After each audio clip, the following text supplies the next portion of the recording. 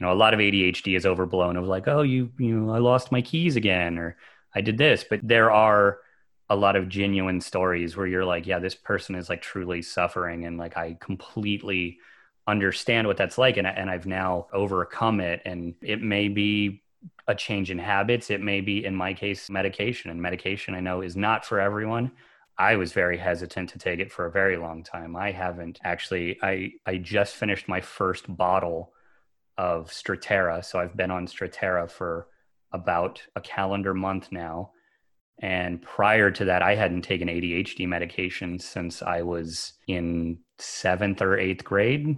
And so it was definitely something that I was really hesitant towards. But a lot of it was looking back on it, and no one really explained to me why I was taking this medication. And nobody told me on these tests that I was taking, like, what was the goal. I felt like it was just an endless challenge with no right or wrong answer. And I didn't know that I was being evaluated on these things. And nobody told me the answer to these questions because nobody bothered to ask me the question because I was a kid.